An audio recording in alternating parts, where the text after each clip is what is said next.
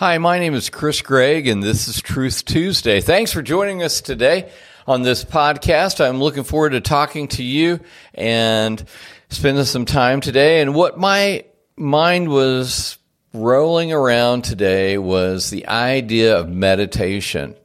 I don't know if you're into meditation or not. A lot of us from a Western culture don't really understand what meditation is. It's kind of an Eastern kind of thing, as in the Eastern continent.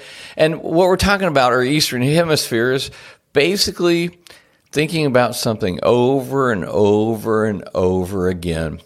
I like to do meditation. I like to spend some time in God's Word meditating on it. And one of my favorite scriptures in the Old Testament is Psalm chapter 1. And it's really about meditation. Here's what we believe David wrote. Blessed is the man who walks not in the counsel of the wicked, nor stands in the way of sinners, nor sits in the seat of scoffers, but his delight is in the law of the Lord, and on his law he meditates day and night. He is like a tree planted by streams of water that yields its fruit in its season, and its leaf does not wither. And all that he does, he prospers. The wicked are not so, but are like the chaff that the wind drives away. Therefore, the wicked will not stand in the judgment, nor sinners in the congregation of the righteous. For the Lord knows the way of the righteous, but the way of the wicked will perish. I want to stop back at verse 2.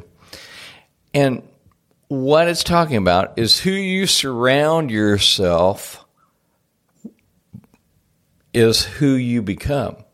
Blessed is the man who doesn't walk with what type of people?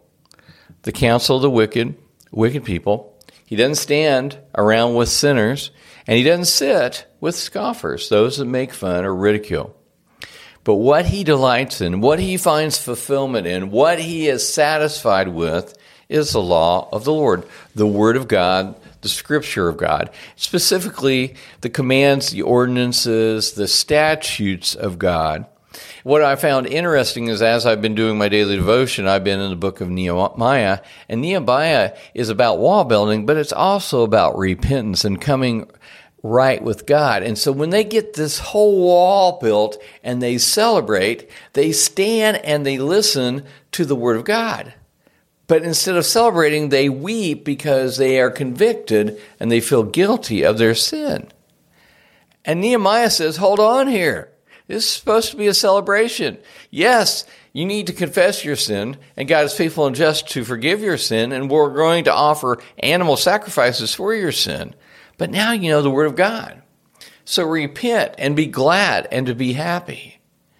And this passage, he is saying, delight in the Word of God and meditate on the Word of God and let it change and work in your life like streams of water, like rainwater, like fertilizer on a crop, on a plant, on a vegetable plant, if you will, and allow it to grow. But he's talking about a tree, and it takes time. This meditation and knowing God's Word and allowing it to transform you from the inside out. But you're going to be a tree that grows up strong and beautiful and healthy. And you're going to receive God's peace and shalom, the goodness and the wellness of life. That fulfillment that comes from deep roots down in your soul. So, how are you with meditation? Are you spending time in the Word of God? Even if it's just one verse that ministers and means something to you.